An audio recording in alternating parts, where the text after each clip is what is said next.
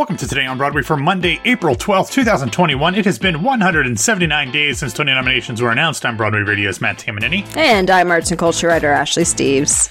Ashley, we have a very big announcement. At the end of this episode of Today on Broadway, y'all need to stick around even after the end music plays, because there will be some exciting news about a new Broadway radio show from the legendary Jan Simpson. Correct. Which will launch exclusively on Patreon this coming Saturday before it is available to everyone in the regular feed, not on Sunday, but in June. Mm-hmm. So if you want to hear the great Jan Simpson talking...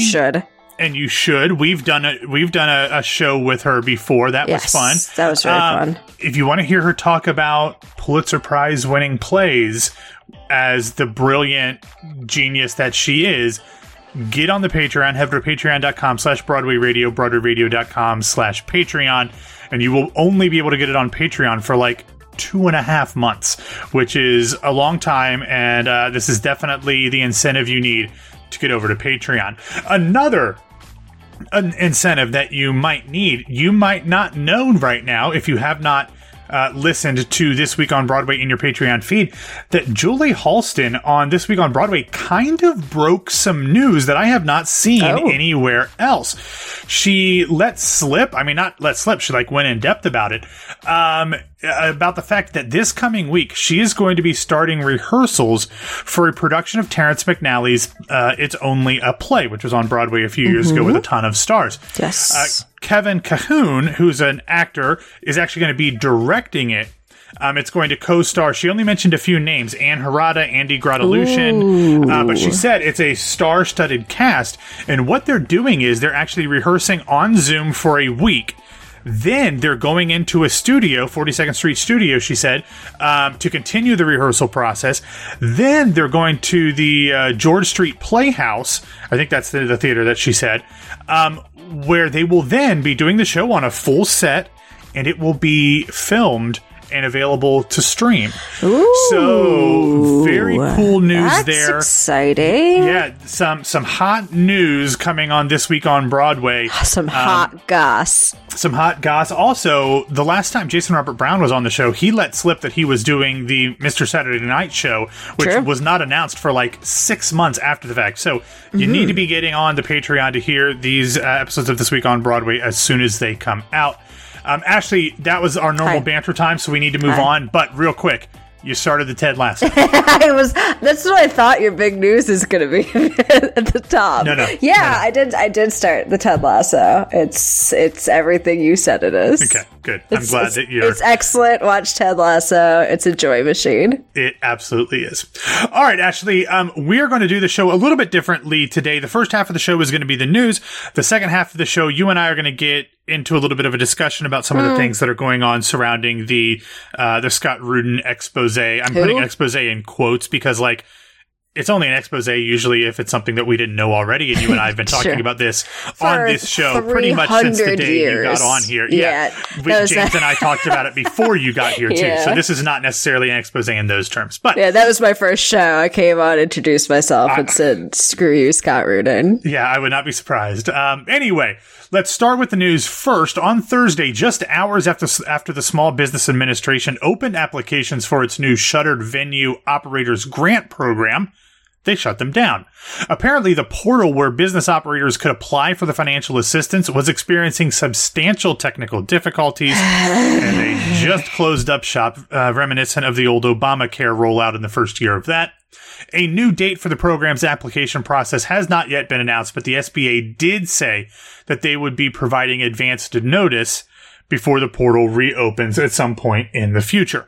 Now, through this program, Broadway productions and theater owners could receive up to $10 million in government assistance apiece. The SBA has a little more than $16 billion, that's with a B, to distribute, and it's estimated that 30,000 applicants, give or take, will receive funding. Now, the reason that the shutdown and then the advanced notice before relaunch is important is because applications will be considered as they are received. This is not like we have this application process, we'll collect everything and go through them. Once they get them in, they're going to look through them and decide if they get money or not. Yep. Now, Ashley, I hope that a ton of theaters around the country and even commercial productions get a piece of this pie. But you know who I have no interest in seeing getting government money at this point? Theater owners, because it's in the script. Thank you for reading ahead. Yes, theater owners. Now, I mean, you could have played along. I mean, it's not like we've been doing this for I'm sorry. a year and a half. Who? It's fine. Who, it's Matt? Fine. It's fine. It's fine. You already ruined it. Don't patronize me. But you know, this might be like a blind spot for me, and I could just not be thinking about something. But we know that theater owners make money on shows, whether the shows themselves are successful or not. And, you know, obviously they make more money if they are successful, but they still get their cut on flops. You can make more money with a flop than with a hit. Thank you, Max Bialystock and Leo Bloom. Yeah. But we very rarely seen these theater owners put their profits back into their venues before. No, of course. And obviously with long-running shows, it's tough. I mean, sometimes we see them get new carpets, but they don't. They haven't done the HVAC stuff. They haven't increased bathroom sizes. They haven't done things that have made them more accessible. So I don't need to see them getting this money. I'm sure they will, but I would rather see the government assistance going to organizations that are in need of this money, not to people who swim in vaults of gold coins like they're Scrooge McDuck. For sure. You put it very well, all of that. And we've been talking about, like, in terms of post-pandemic, what kind of accommodations are going to be made in terms of, like, as you mentioned, the HVAC system and air filtration, things like that. Unless these theater owners are coming up front and saying this is a thing we're going to do and use the money for, then I am absolutely with you. But that seems rare. That seems very rare. Can't imagine that happening. But all right, next up, Ashley. Last week, both the New York Post and Broadway World published articles that were looking at shows attempting to reopen on Broadway and discussed the phenomenon of tickets going back on sale with very little fanfare. Now, we already know that Diana is selling tickets. We've discussed that before. Mm-hmm. But apparently, it also appears that Jagged Little Pill and Ain't Too Proud are currently on sale for performances beginning on Tuesday, September 7th. That's the Tuesday following Labor Day. While Chicago is currently on sale beginning August 2nd. In the Broadway World article, Kara Joy David noted that earlier this month, in April, Mrs. Doubtfire had tickets on sale beginning in June, but those have since been removed from the various ticketing websites. The Music Man is on sale for shows starting on December 20th, assuming The Music Man still happens. And a lot of other shows have kind of come and gone. Some weeks they'll have them on sale for certain dates, then they'll change.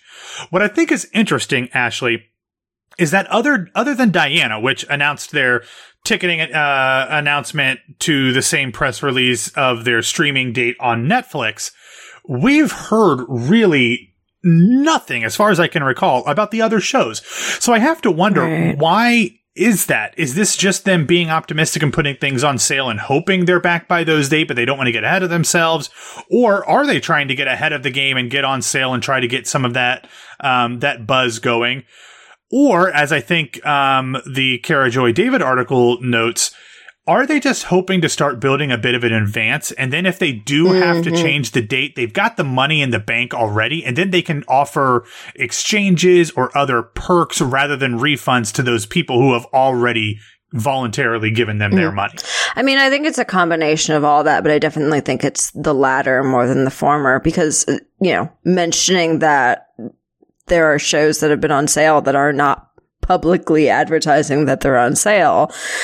That if they were advertising it, that would be to drum up press about it, get people optimistic about it. That's not happening. If shows are going on sale kind of secretly, or if they're sending it out, or if they're sending, exactly. If they're sending it to people who have previously bought tickets of like, okay, keep your tickets, then that's very different than we're trying to get people into the theater. That's them trying to keep their money. That I hadn't thought about that. I wonder if they're open to everybody in general, but maybe they are blasting stuff out to people who had previously purchased tickets and had them refunded. That's Yeah. actually a good point that I hadn't thought of, and much less cynical than the stuff that I mentioned. So what is going on with this? You being less cynical. Wow, That's very I'm strange. a realist, not a cynic. Please, it's because I stopped. I'm only doing this recording. I had to pause my watch of Ted Lasso, so I'm just you're full feeling of more optimism. lovely and giving and Yeah, charitable because that show has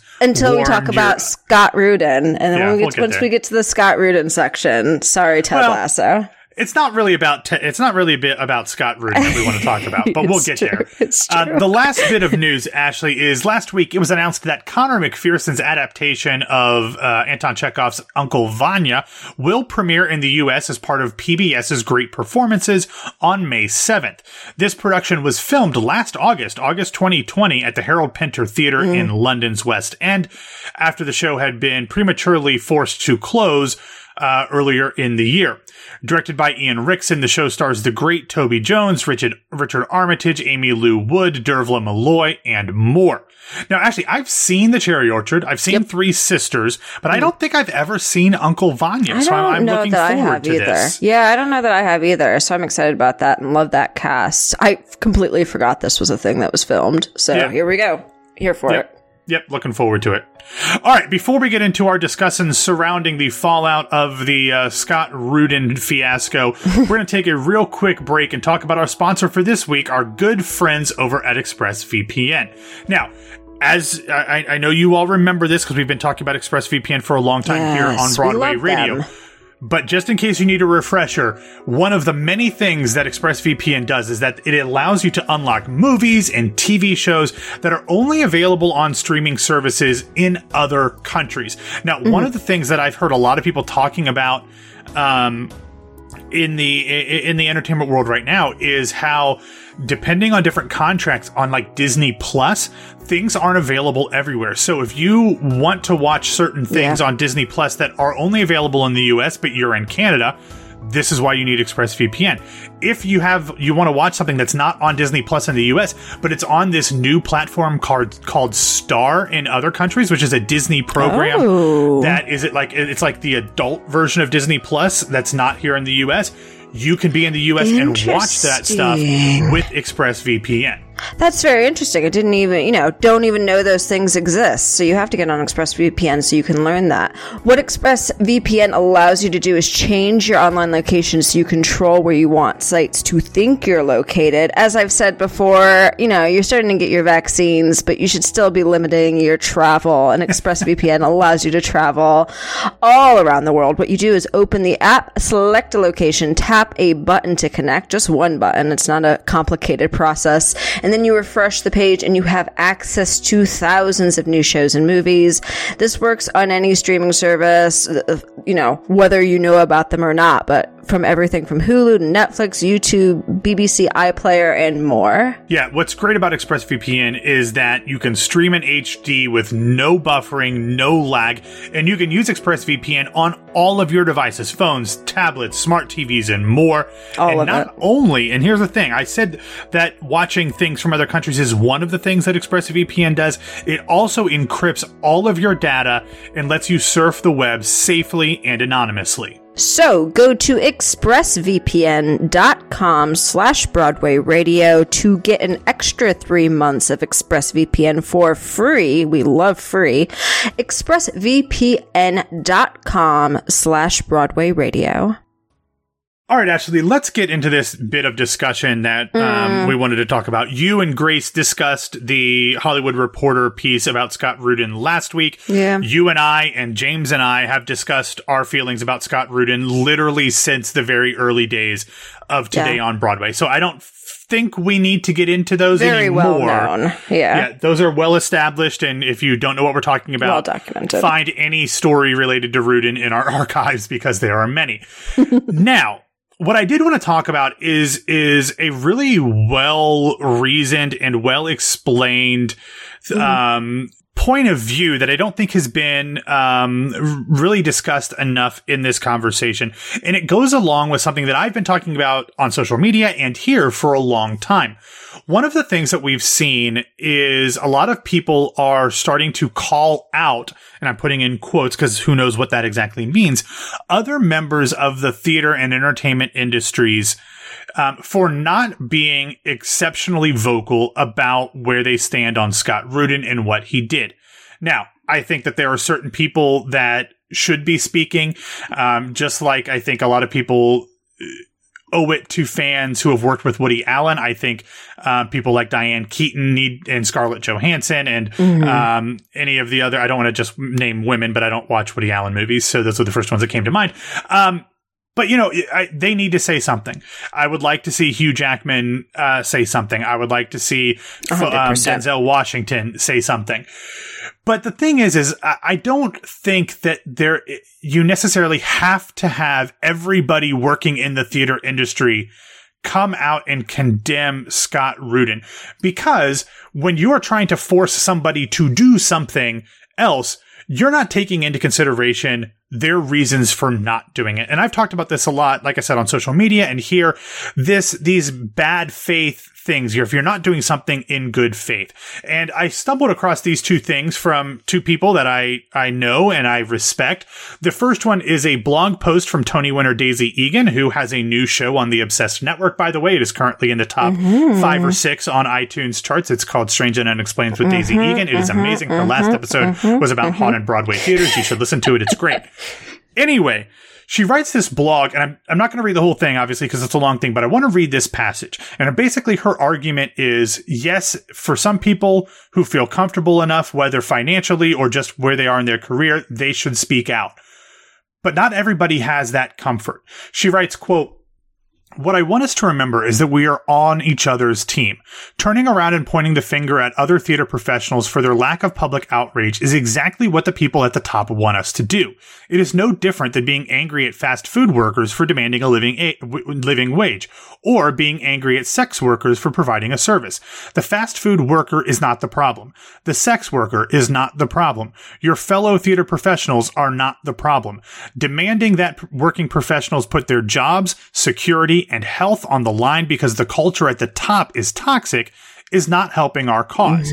Blaming actors for being complicit is complicity. You are giving a pass to the people who actually make the decisions and directing your ire at the ones who need to work." She goes on to say that if somebody is choosing to remain silent for those reasons, that she would then in turn need them to be doing something behind the scenes and not being public about it. She's not saying these people get a pass. But that's something that I really think has been missing from this conversation. And it's just like when we get mad, Ashley, we lose all empathy and we lose the ability to understand other people's perspective. And I'm not talking about Scott Rudin's perspective. Fuck Scott Rudin. I'm talking about the other people who are in the same boats. And last one, and I'll let you jump in on this because I want to hear your perspective. Sure. Nick Walker, former guest on Tell Me More, he tweeted something similar, and I'm not going to read the whole thing, but in part, he wrote, "Making change and getting likes are not the same. Good for you if you're ready to stand up to evil. Maybe don't shame folks who aren't unless you're gonna pay their rent.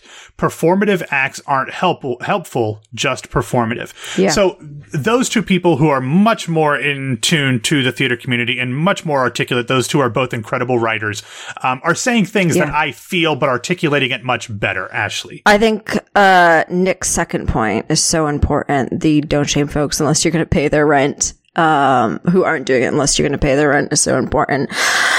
Theater is just a different beast. Daisy had said that Hugh Jackman, in her post, had said that Hugh Jackman isn't going to miss the equity hours, but the ensemble is, the stand-ins are, the dressers are, etc.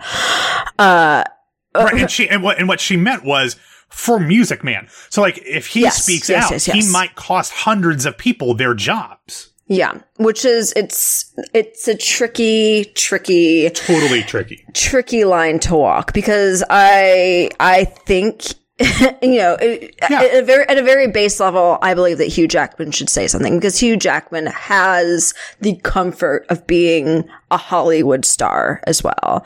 And I don't think Hugh Jackman is not speaking out because he's worried about his ensemble. No. I think Hugh Jackman hangs with the Kushners, is not speaking out because he's not speaking out. I think there's a very different line there. And the thing is, if Hugh Jackman said, screw you, Scott Rudin, and Scott Rudin canceled The Music Man, Hugh Jackman could go then find another producer to do another show, even if it's not, and then employ those 100 people. So that's the thing. It's like, yeah, but I get the points. No, I absolutely get the point. And this is all, as you said, I think this is the conversation that's been missing from the larger conversation. I think our reaction is to react without empathy. I think we want to go to the people who are the most front facing.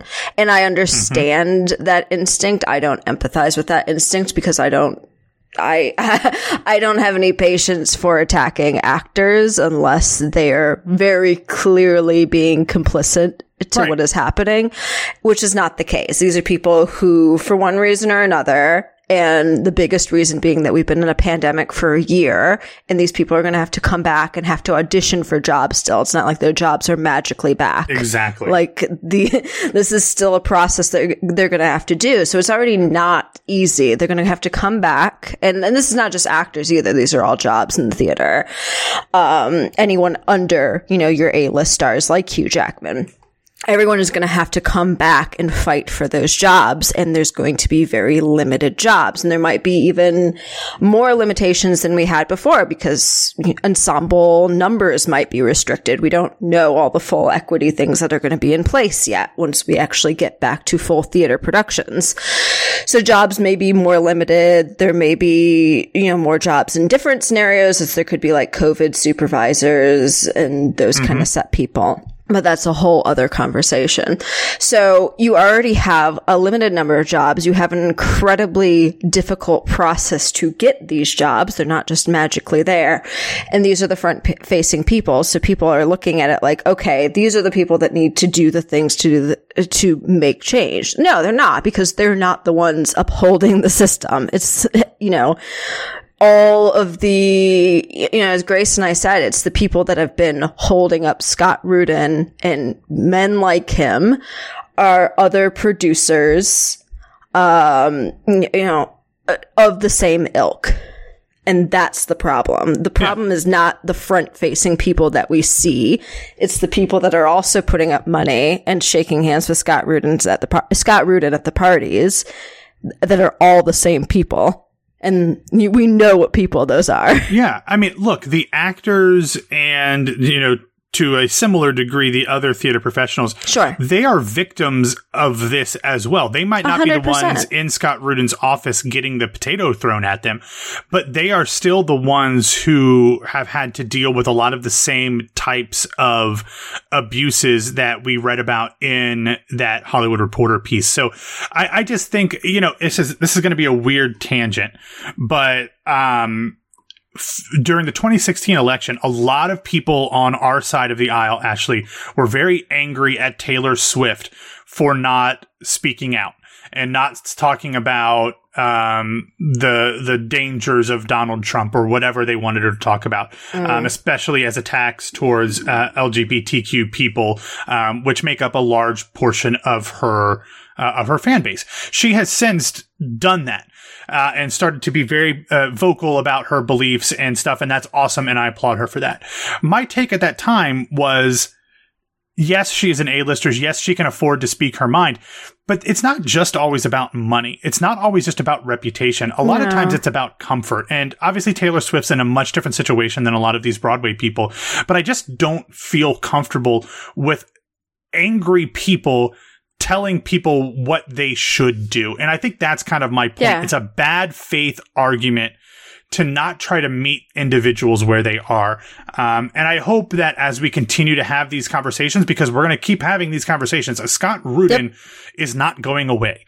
As much as a lot of people would like him to, He is too entrenched. He might become a little bit more quiet and might not do as much, but I can't imagine he's going away. So we're going to keep talking about this, but I just hope that there's a little bit more empathy put into the discussions and a little bit more good faith in how we talk about these things. Absolutely. I mean, as Grace reminded us when we were talking about it the other day, he's literally in charge of the pop-up events right now. Like, he's and that's one of the things too. Like, he's behind Broadway reopening. Like, he's not going to go away anytime soon. And and as I mentioned, like, this is a big story, and of course, people are in the industry are talking about it. But it's people in the industry. Hollywood Reporter is still an insider publication and still a trade publication, so it's industry people talking about it. It's not like as widespread as like Harvey Weinstein was, because it became an all-entrenching thing. It really, it was a catalyst for the Me Too movement, or a further catalyst for the Me Too movement. It touched every aspect. I think it was in Daisy's post where she mentioned, like, this isn't new this isn't a new thing. Like, every industry has the people at the bottom of the totem pole have to kind of just keep their heads down because they work for abusive bosses, and it's a matter of their own survival. And you bringing up Weinstein, not a thing that's changing. Sorry.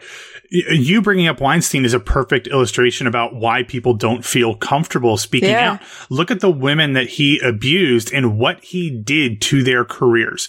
If you haven't watched the documentary Untouchable on Hulu, like, it's to see the women that he basically ruined their careers. That's why people don't speak out. And while it was great for people to speak out, if people aren't comfortable with that, that's another thing. And, we should wrap this up, but every night, Lester Holt ends his NBC News broadcast with, be kind to yourself and each other, or something like that. And it's a very Jerry Springer thing. I think he said something very similar at the end of his shows.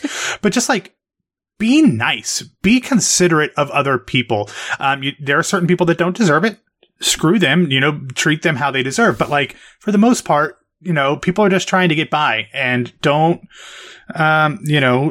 pick fights with them when your real anger is with the people at the top who have the power and who are abusing it. So that's my 2 cents for today. My motto is do no harm, but take no shit. I like that. Do you have that on a tattoo somewhere? It should be. I'll add it to the other 5,000 that are on my to get list. So there you go. Good. All right, real quick to brighten things up. Recommendation for today, a group called the Show Shanties have taken the sea shanty trend and turned their eye towards Hamilton. They have a video that will be in the show notes of them doing a mashup of a bunch of Hamilton songs in that very manly sea shanty vibe. It's awesome. So, it's awesome. I love it. So check that out. Sea shanty TikTok is my favorite. I love it so much. So here you go.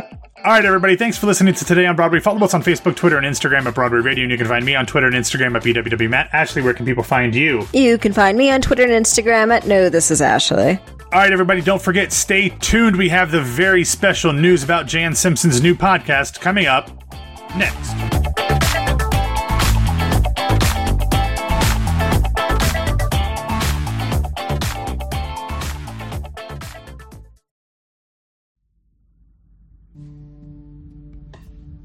Hey, Patreon subscribers. It's Jan Simpson here. I've missed going to the theater, and I've missed sharing conversations about it with you all. So I'm really excited to be able to introduce you to my new podcast, All the Drama, which will focus on the over 100 plays and musicals that have won America's highest theatrical honor, the Pulitzer Prize for Drama. We'd originally planned to start the series when the Pulitzer Board announced this year's winner, but they've decided to postpone the announcement from its usual mid-April date to June 11th. But as I said, I'm excited to share this new show, and so James and I have decided that the first 2 episodes will be released early to you, our most devoted supporters. The first will drop in your feed this week. I hope you enjoy it.